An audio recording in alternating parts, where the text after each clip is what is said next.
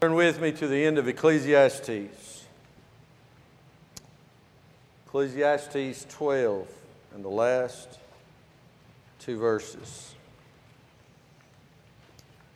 May I say this very possibly could be the most powerful and important message. Not because of me, not because of Solomon, but because of the clarity of God's Word in these last closing words that the Holy Spirit inspired to be written. We've preached over 20 some odd messages throughout the book of Ecclesiastes. We have looked at the laboratory of life as Koheleth has compared things of this life, the temporal issues and items of wealth and love and power and esteem and all other trinkets and things of possession. You come to the conclusion, almost 40 times he wrote, "This is vanity. This is vain. It's empty." There's no good value in these things. They're temporal and they end.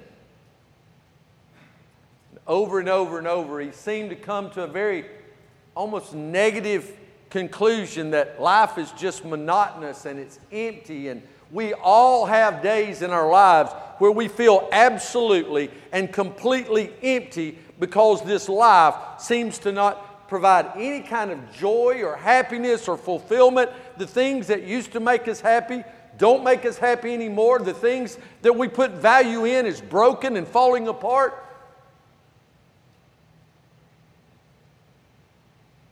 We must hear the words of that song just sung. Solomon come to that conclusion, that because there's an unfailing Father, that which is above the sun. He often over and over and over through the context of this book, he says life under the sun. He looked at the temporal issues of life, and life is full of problems. Life is full of heartache.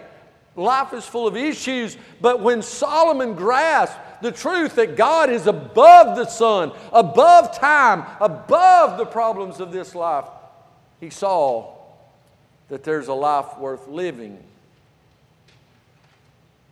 He said, let us hear the conclusion of the entire or whole matter. Let us hear the conclusion of the whole matter. Fear God and keep His commandments, for this is the whole duty of man. The wholeness, everything about man is about fearing God and keeping His commandments. For God, hear this, for God shall bring every work into judgment with every secret thing, whether it be good or whether it be evil. God, may you bless the reading of your word today. May our words be few. May they be chosen by you. May we respond to your call on our life. In Jesus' name, amen. Last week I went a little longer than I intended, and so this week I want to be very succinct and very to the point. No illustrations, no stories, no history. I want us to see that life has a purpose.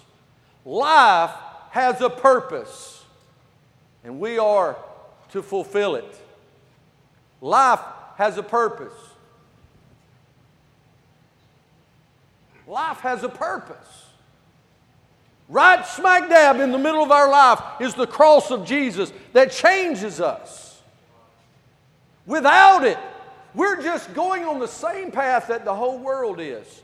And it's just that bubble, that burst that leaves no residue behind. If there's not the cross of Jesus Christ standing between you and eternity, then you are on a headlong path to an eternity void of hope, love, of the presence of that loving Father.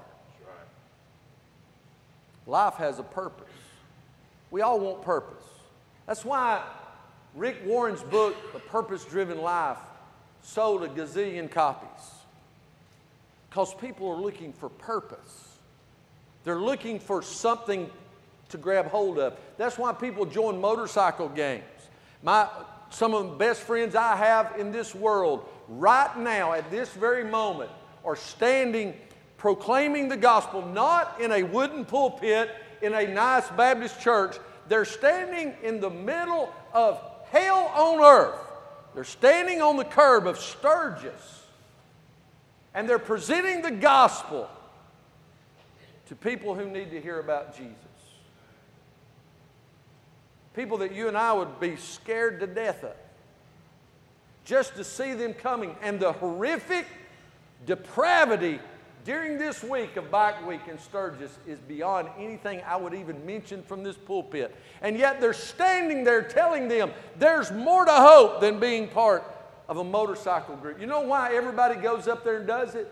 It's because they found a niche where they feel like they fit in. You know why people go to the bar? Because people know their name. Somebody got it.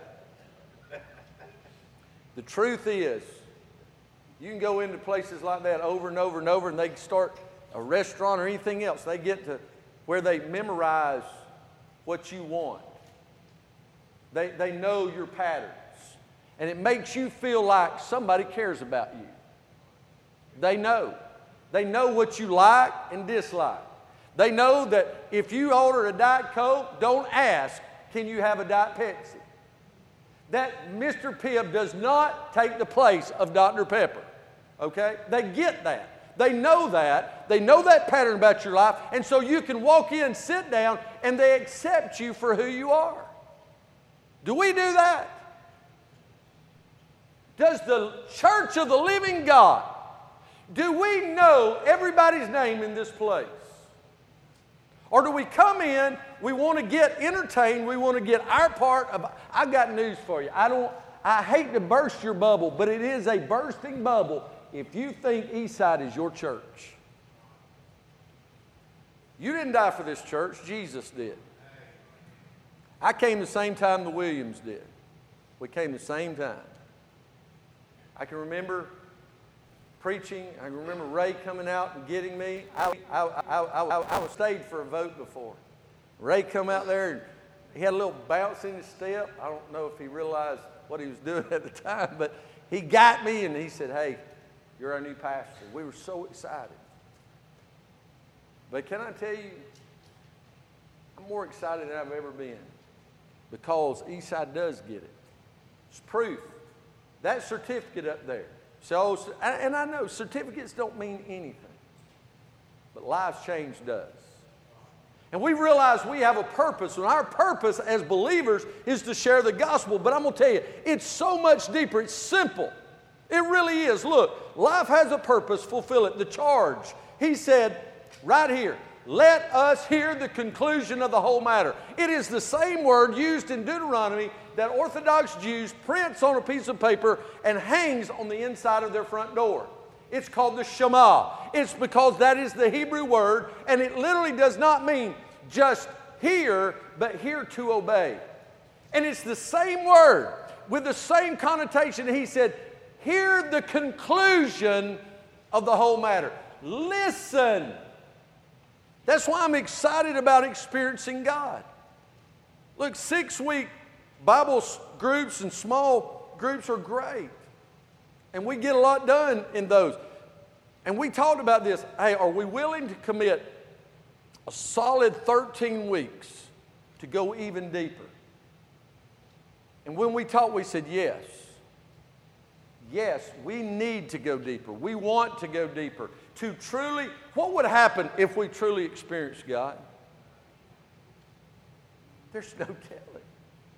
One of my favorite places, and I just grasped this, Philip, other day. I was reading through Acts 17, and I'd always thought about how it was just kind of a commentary that the apostles turned the world upside down. No, it was the lost people. The lost, the world saw the evidence of Christians, those same ones that they called Christians at Antioch. They said, they have turned the world upside down.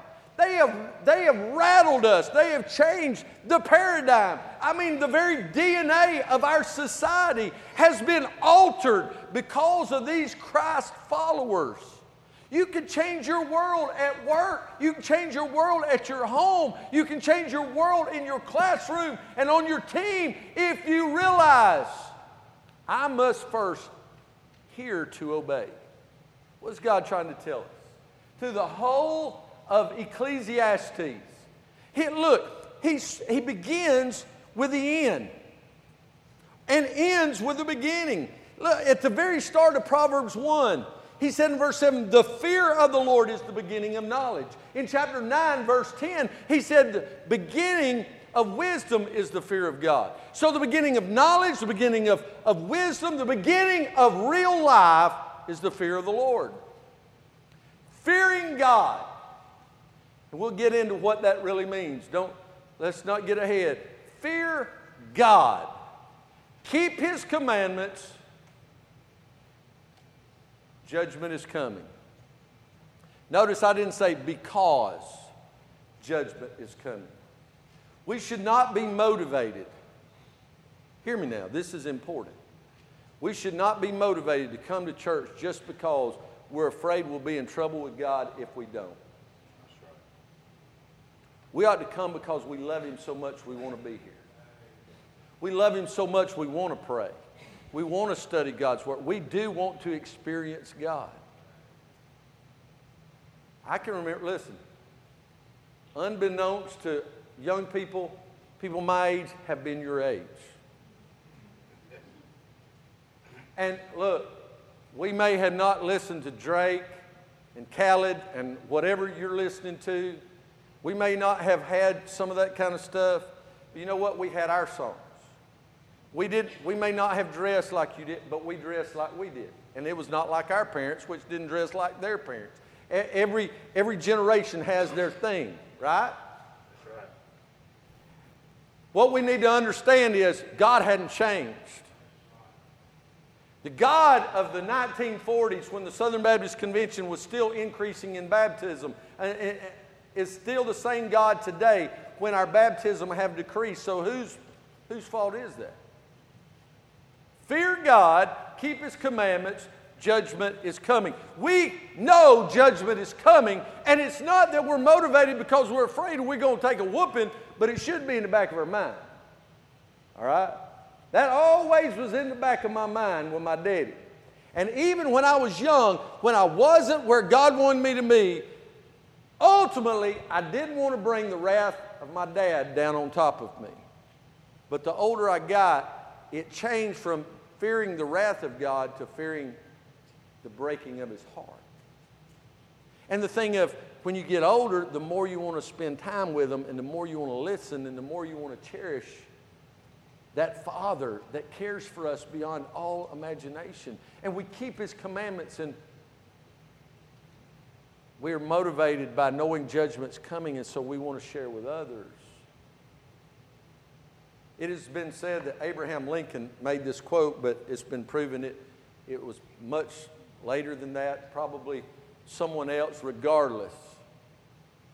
This antimetabole, form of English where you change the words, though the words are the same.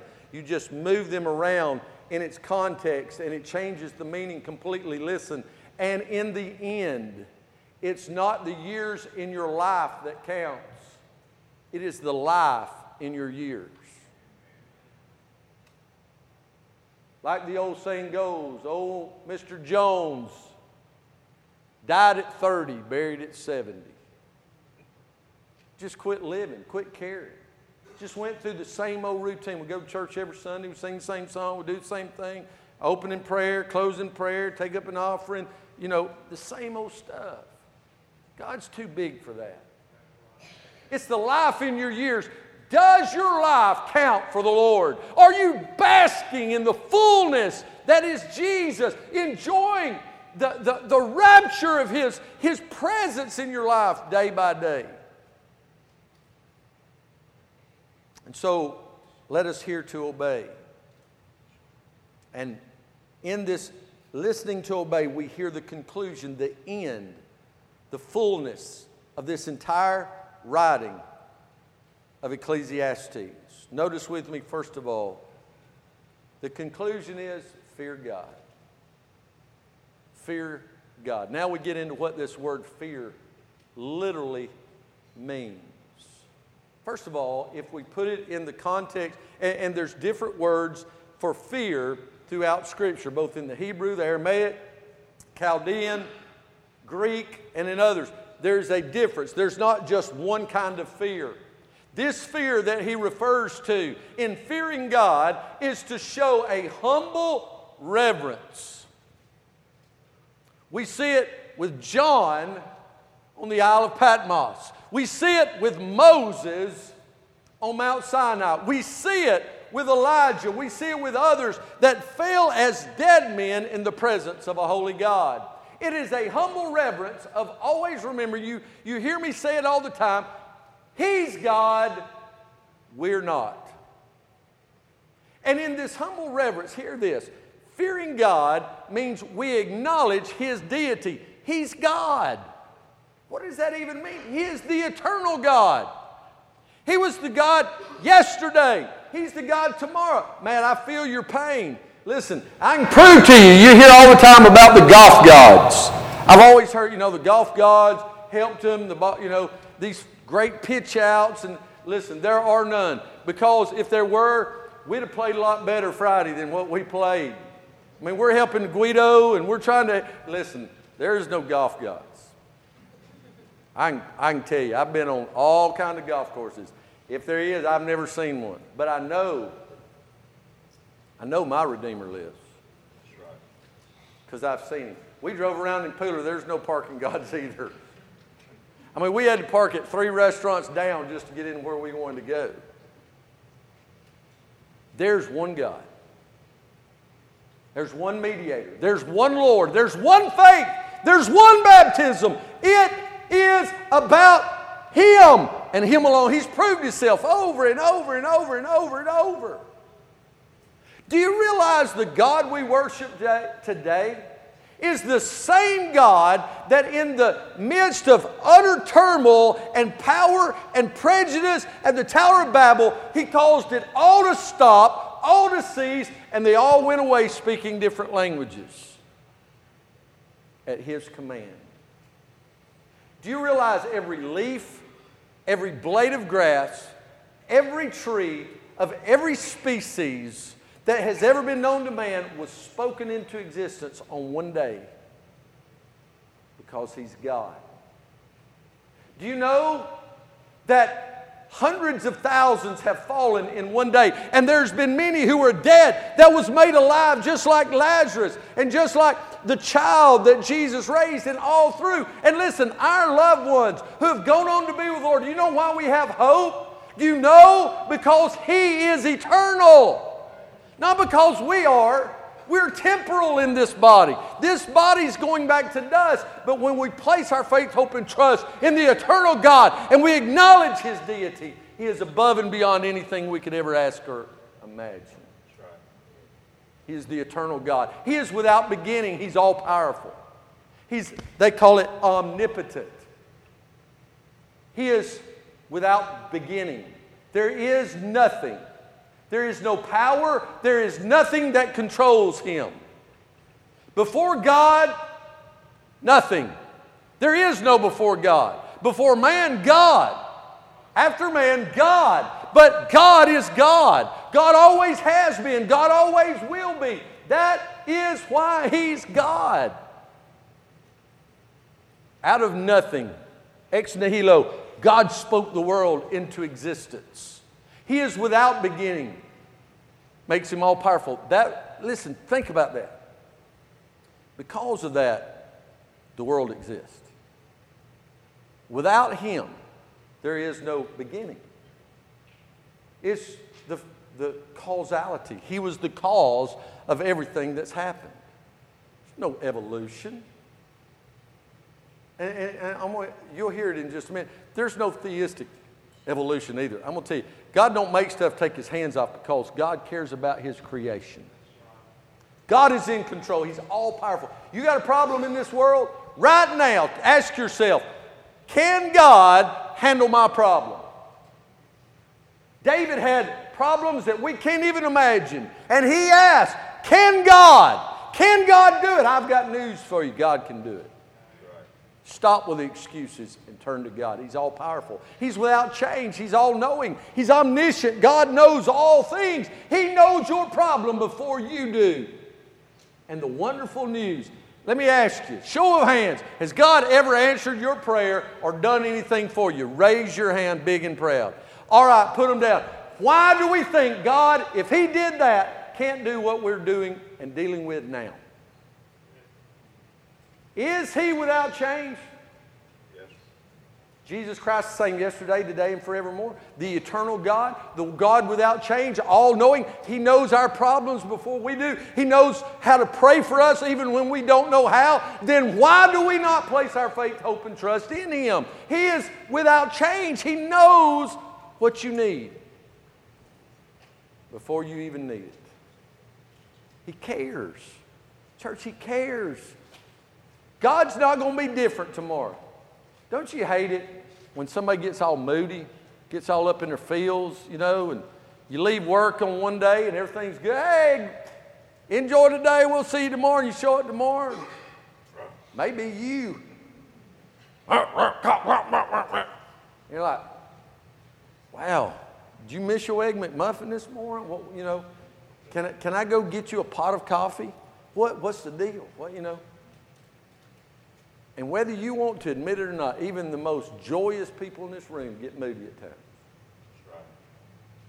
We always want to look at those who are a little extra moody, that little extra drama.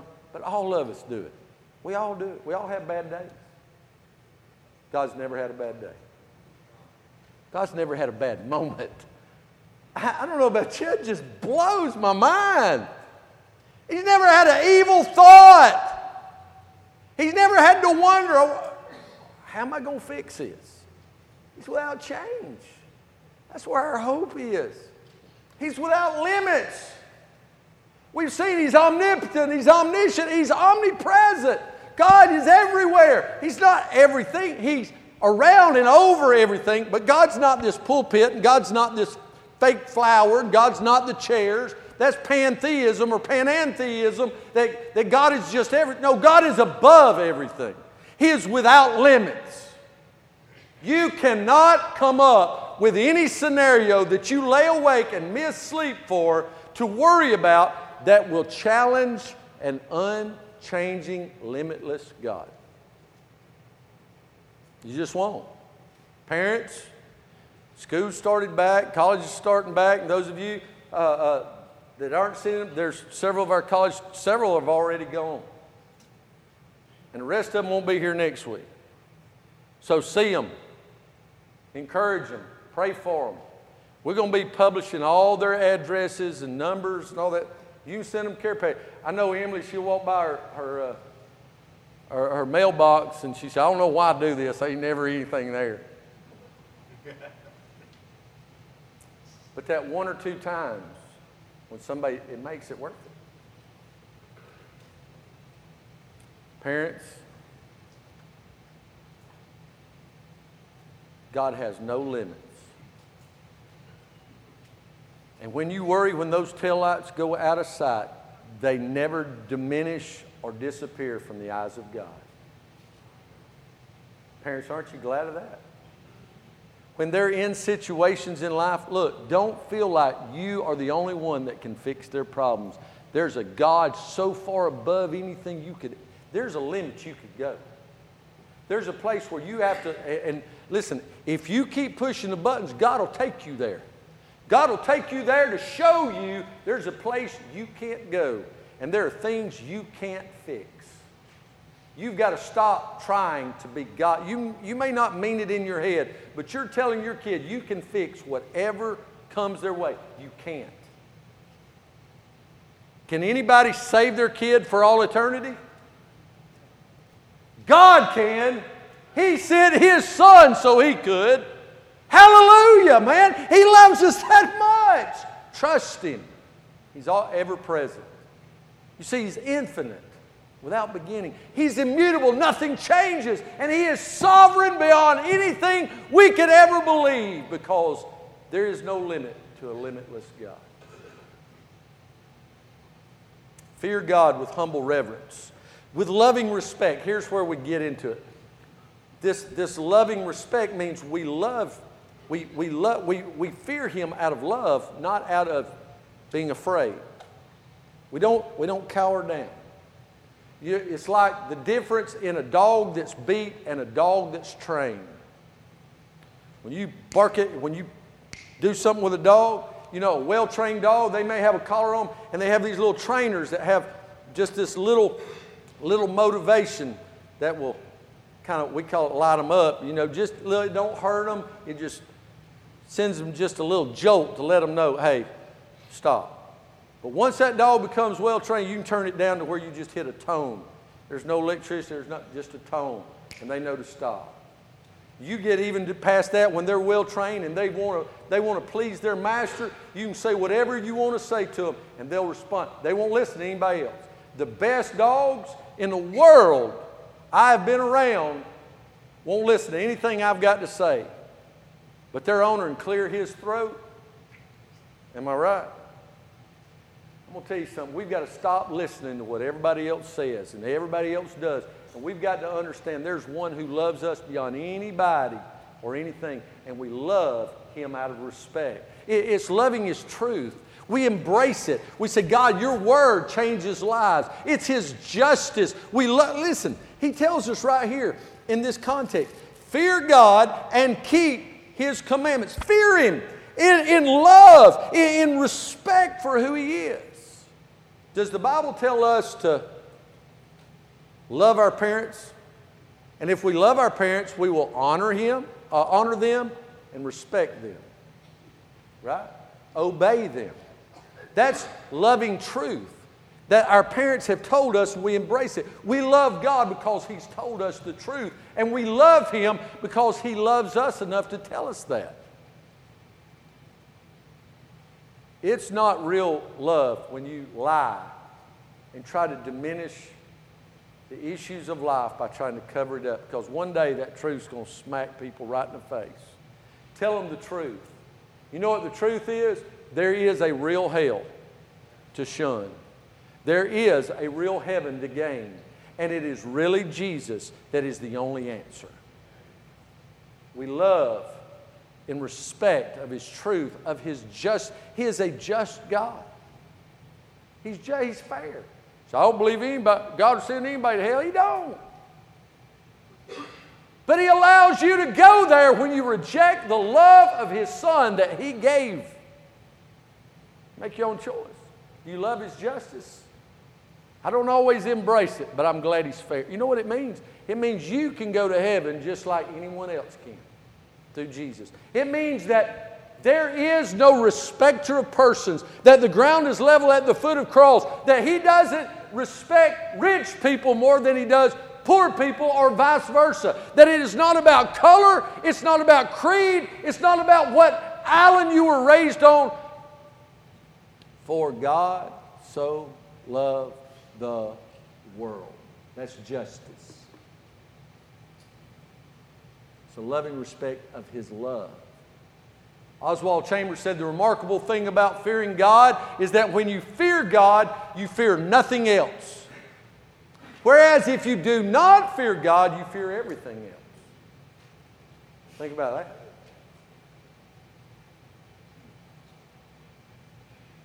What will the world do to me if I fear God? The Bible basically said, who cares? I mean, Psalm 27:1 says that.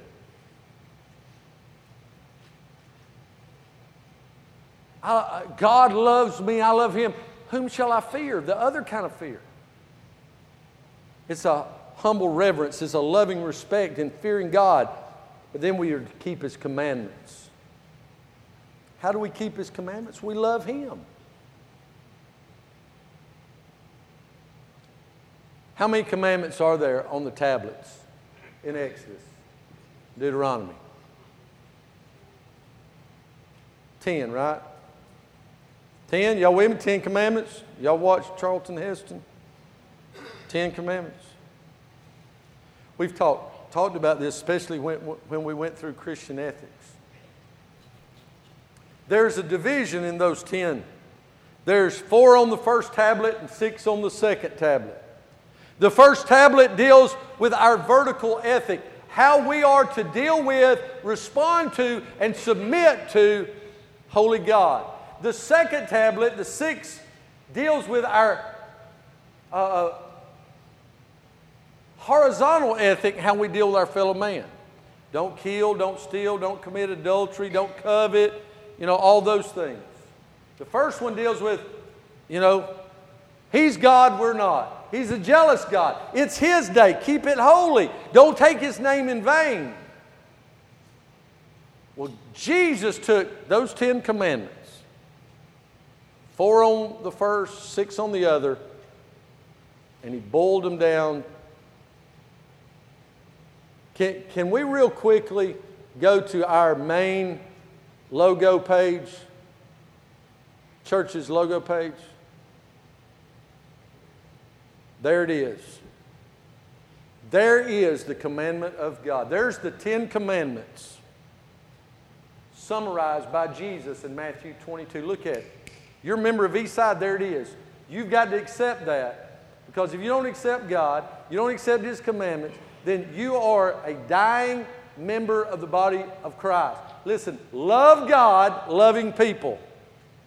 He said, you shall love the Lord God with all your heart, soul, and mind. He said, and the second commandment is that you love your neighbor as yourself. That is the first commandment summarized. Love God with everything you have. The second command, love everybody else like you love yourself. Can I tell you the truth? When I was 7, almost 8 years old, and when I trusted Jesus, my Lord and Savior, can I be real honest with you? I didn't understand about the street of gold. I didn't understand about all the wonderful blessings of living the abundant life. And I didn't understand, all the fullness of grace and mercy and the sovereignty of God. And I didn't understand all. But what I did understand was I was going to die and go to hell. And I didn't want to. And I understood there was a heaven. I did understand that. I'd heard enough about victory in Jesus. I mean, we sang no red book, okay? I heard Heaven's Jubilee, and I'm winging my way back home. I heard all those songs. I've never been sorry. Well, I've been sorry a lot. But I want you to know, when I came to that altar, I wasn't fully motivated by the positives. I was motivated by my sin and wanting a solution to it. I realized I was going to die and go to hell. Now, I see kids all the time. They come to my office, or the parents say, hey, can we bring our child? Sure. They come in. Don't ever discourage your child. Talk to them. If they see other people making decisions, don't try to discourage them. Don't you dare. You are not the Holy Spirit. You've raised them in church. They've heard the Word of God. They've heard wonderful teachers like Michelle and Joellen and Penny and all through Bible school and all the others. Listen, they've heard it. They've sung it. Why are you surprised that they get it? Don't discourage them. If anything, come and say, hey, they've been talking something about salvation. Come, we'll talk about it. There's times where they're ready. There's other times where, and I'm not the final decision either, but I want to help you if I can. I'm your pastor. I want to do that. But there's times where parents have come and say, I'm not real sure, but we want to talk. Sure. We'll come and we'll talk to them a little bit. And it becomes pretty aware. And me and the parents are looking at each other and we're nodding, but we don't ever discourage them in front of them. Right, parents? We encourage them. And you know what? Because we trust the Holy Spirit's going to fulfill that at His moment, at His time. They come and they say, so why'd you come in today, Billy or Bobby or Sue? Or we don't use those words anymore, so I'm real safe. If it's not Brexley or anyway. I say, Billy, why are you here? I want to be baptized. I said, really, you want to be baptized? That's wonderful. We're excited. We want you to be baptized. Why do you need to be baptized? I don't know. Everybody else wants to be baptized. And you know what it is about them at that point? They've heard enough and they've seen it, and they want what everybody else, and they're just proud they're not afraid of water like Sue is. Because there's some kids get it, but they're afraid to make their acknowledgement of who Christ is in their life because they're scared to death of that baptistry. I get it. I get it. So you just have to work your way through, and you express it, and you explain it, and you try, and you got to leave it with the Holy Spirit. But His commandments are that we teach Him, preach Him, and to all the world we honor Him in everything we do. We honor Him in how we raise our kids. We honor God because we love the Lord and we love others. That's where it's at. That's why it's our church motto. God's Word, loving God, loving others. We love Him with honor, obedience, and worship. Man, we've had some of the sweetest worship around here in the last several weeks. Good pick on the song. Wonderful, wonderful. When we glorify God, God smiles. God smiles. It's a sweet-smelling savor in heaven. That's part of worship. And look, you may not sing well. You may not sing at all. But a beautiful smile in your heart being full of who God is worship. Smile. Man, Jesus saved me.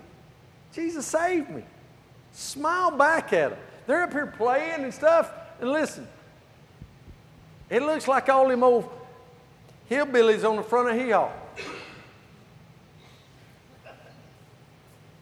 You know, gloom, despair, and listen, Jesus is alive. He's our hope. He's our joy. It shouldn't be just a preacher running around acting crazy. I'm not crazy. I'm just saved.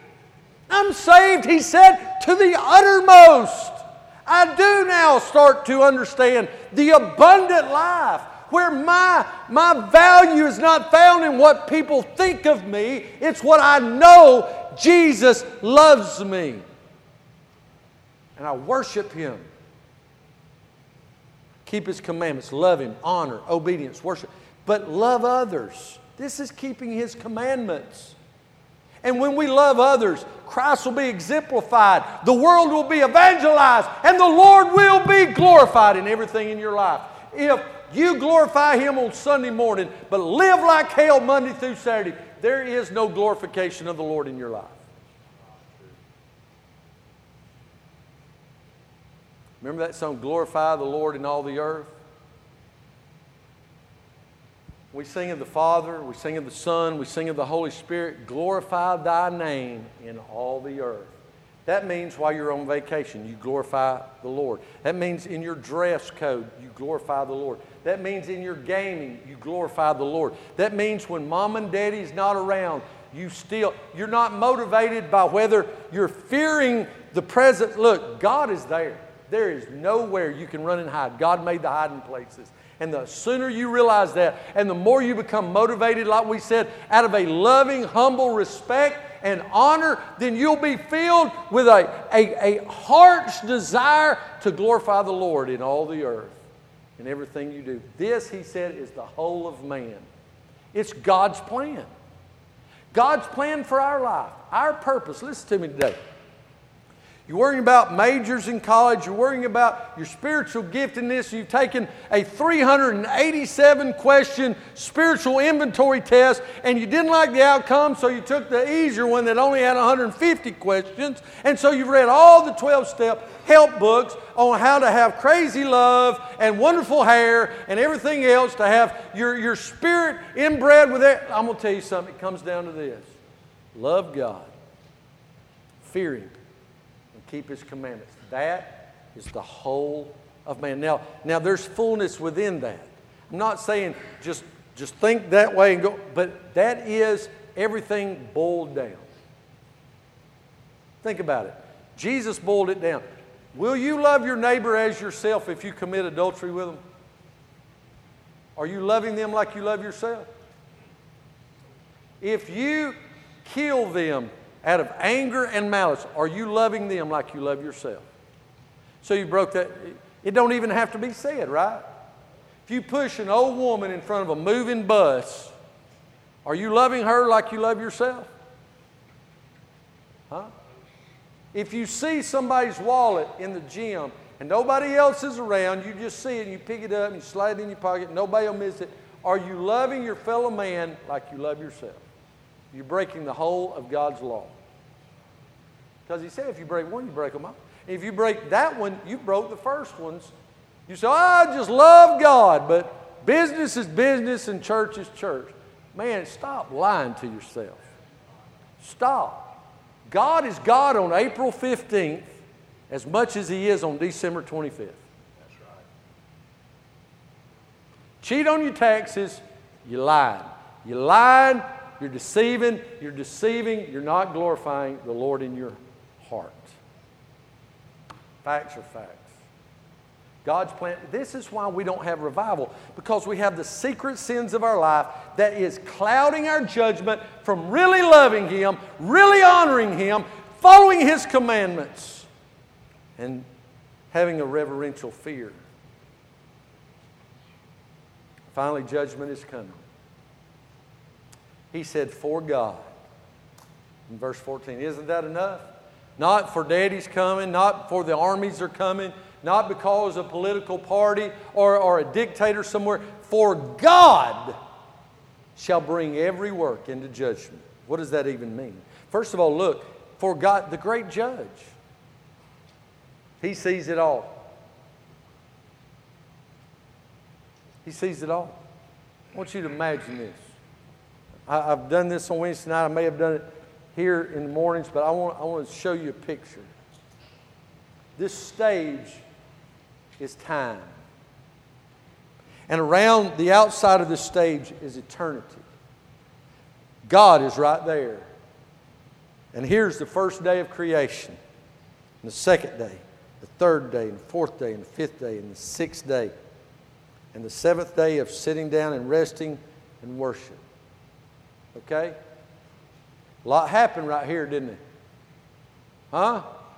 Yeah. God spoke it into it. You follow me? All right, so you got this.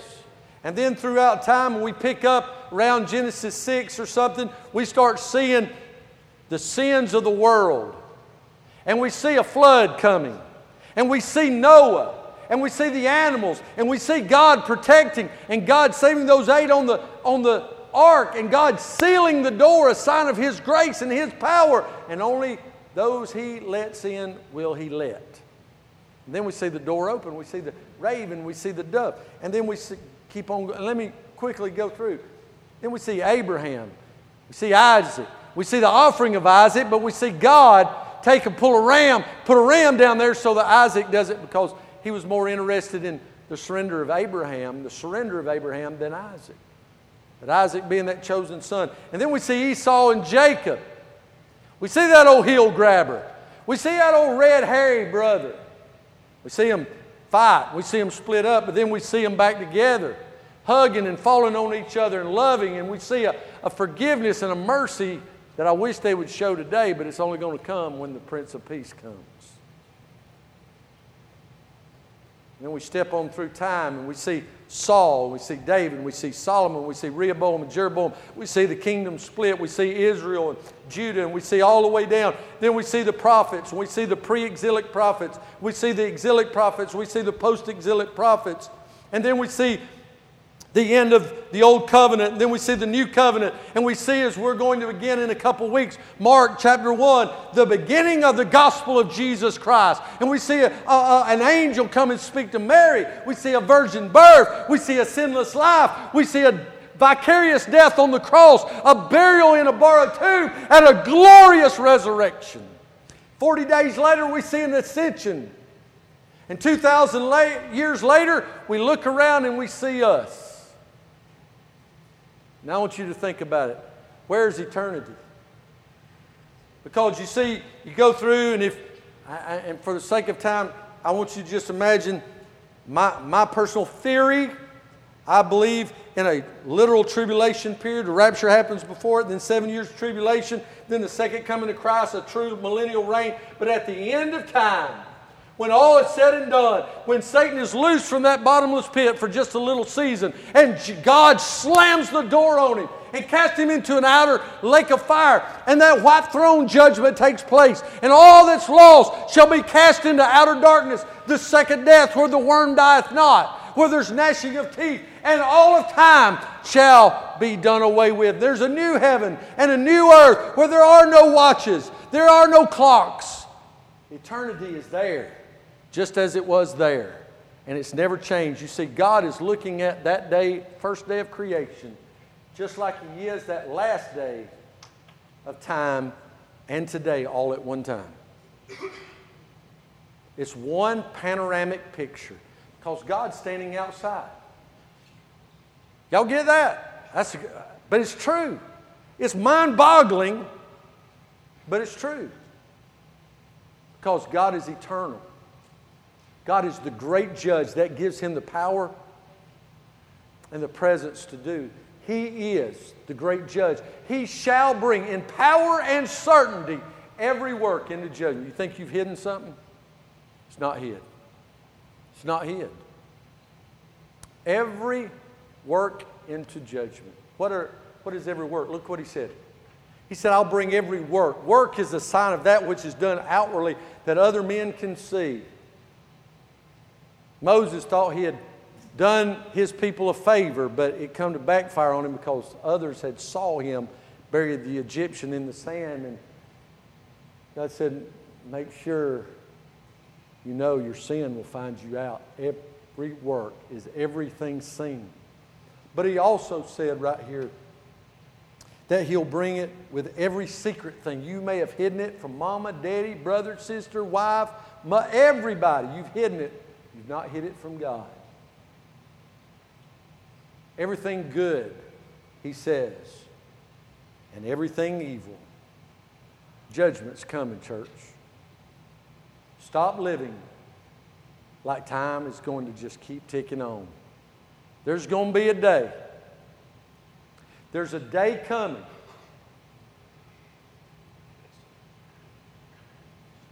where our holy God, our Heavenly Father, is going to look to His right hand and say, son, go get your bride.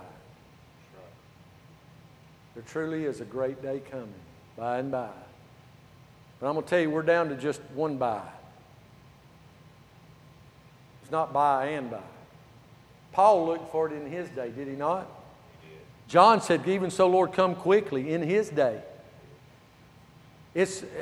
Time is fleeting. Are you ready for that great judgment day? As they come to the instruments, I want to conclude this book. Don't quit on me now. You're sitting out there, you're not playing instruments, you're not singing. I want you to hear this last conclusion. He's looked at it and he said, life is monotonous. Life is useless. Life is not fun. But we've seen over the last 4 weeks, life is exciting. Life can be exciting. It's not monotonous. Life is a gift. But you got to open it. Life is an education. We need to be learning from it. Today, life has purpose. Solomon died a broken man, but trying to tell those after him, don't go the way I did. Fear God with a humble reverence, with a loving respect. Follow God by loving Him and loving others. Be for God. For God is the God of all comfort. God is the God of all judgment. Hear the conclusion of the whole matter. Fear God. Keep His commandments. God said, you must be born again. Christians, He said, you must be on commission. You must teach and preach and baptize. You must worship. Look, follow His commandments. Love God. Keep His commandments. For this is the whole of mankind. I told you it was an important message. This is a life-altering, life-changing message when you understand it's God's message for us, for you, for me today. If you're lost without God and there is no hope apart from Jesus Christ, you know that now, and you need to come. Come take me by the hand and say, "Preacher, I'm lost. I want to call on Jesus. I'll pray with you." If you say, "I'm saved, but I have not feared God. I've not been keeping His commandments. I want to rededicate my life." You ain't even got to tell me. Just come to the altar. Leave today embracing who God is in your life. Right now, stand. Come. Come to Jesus.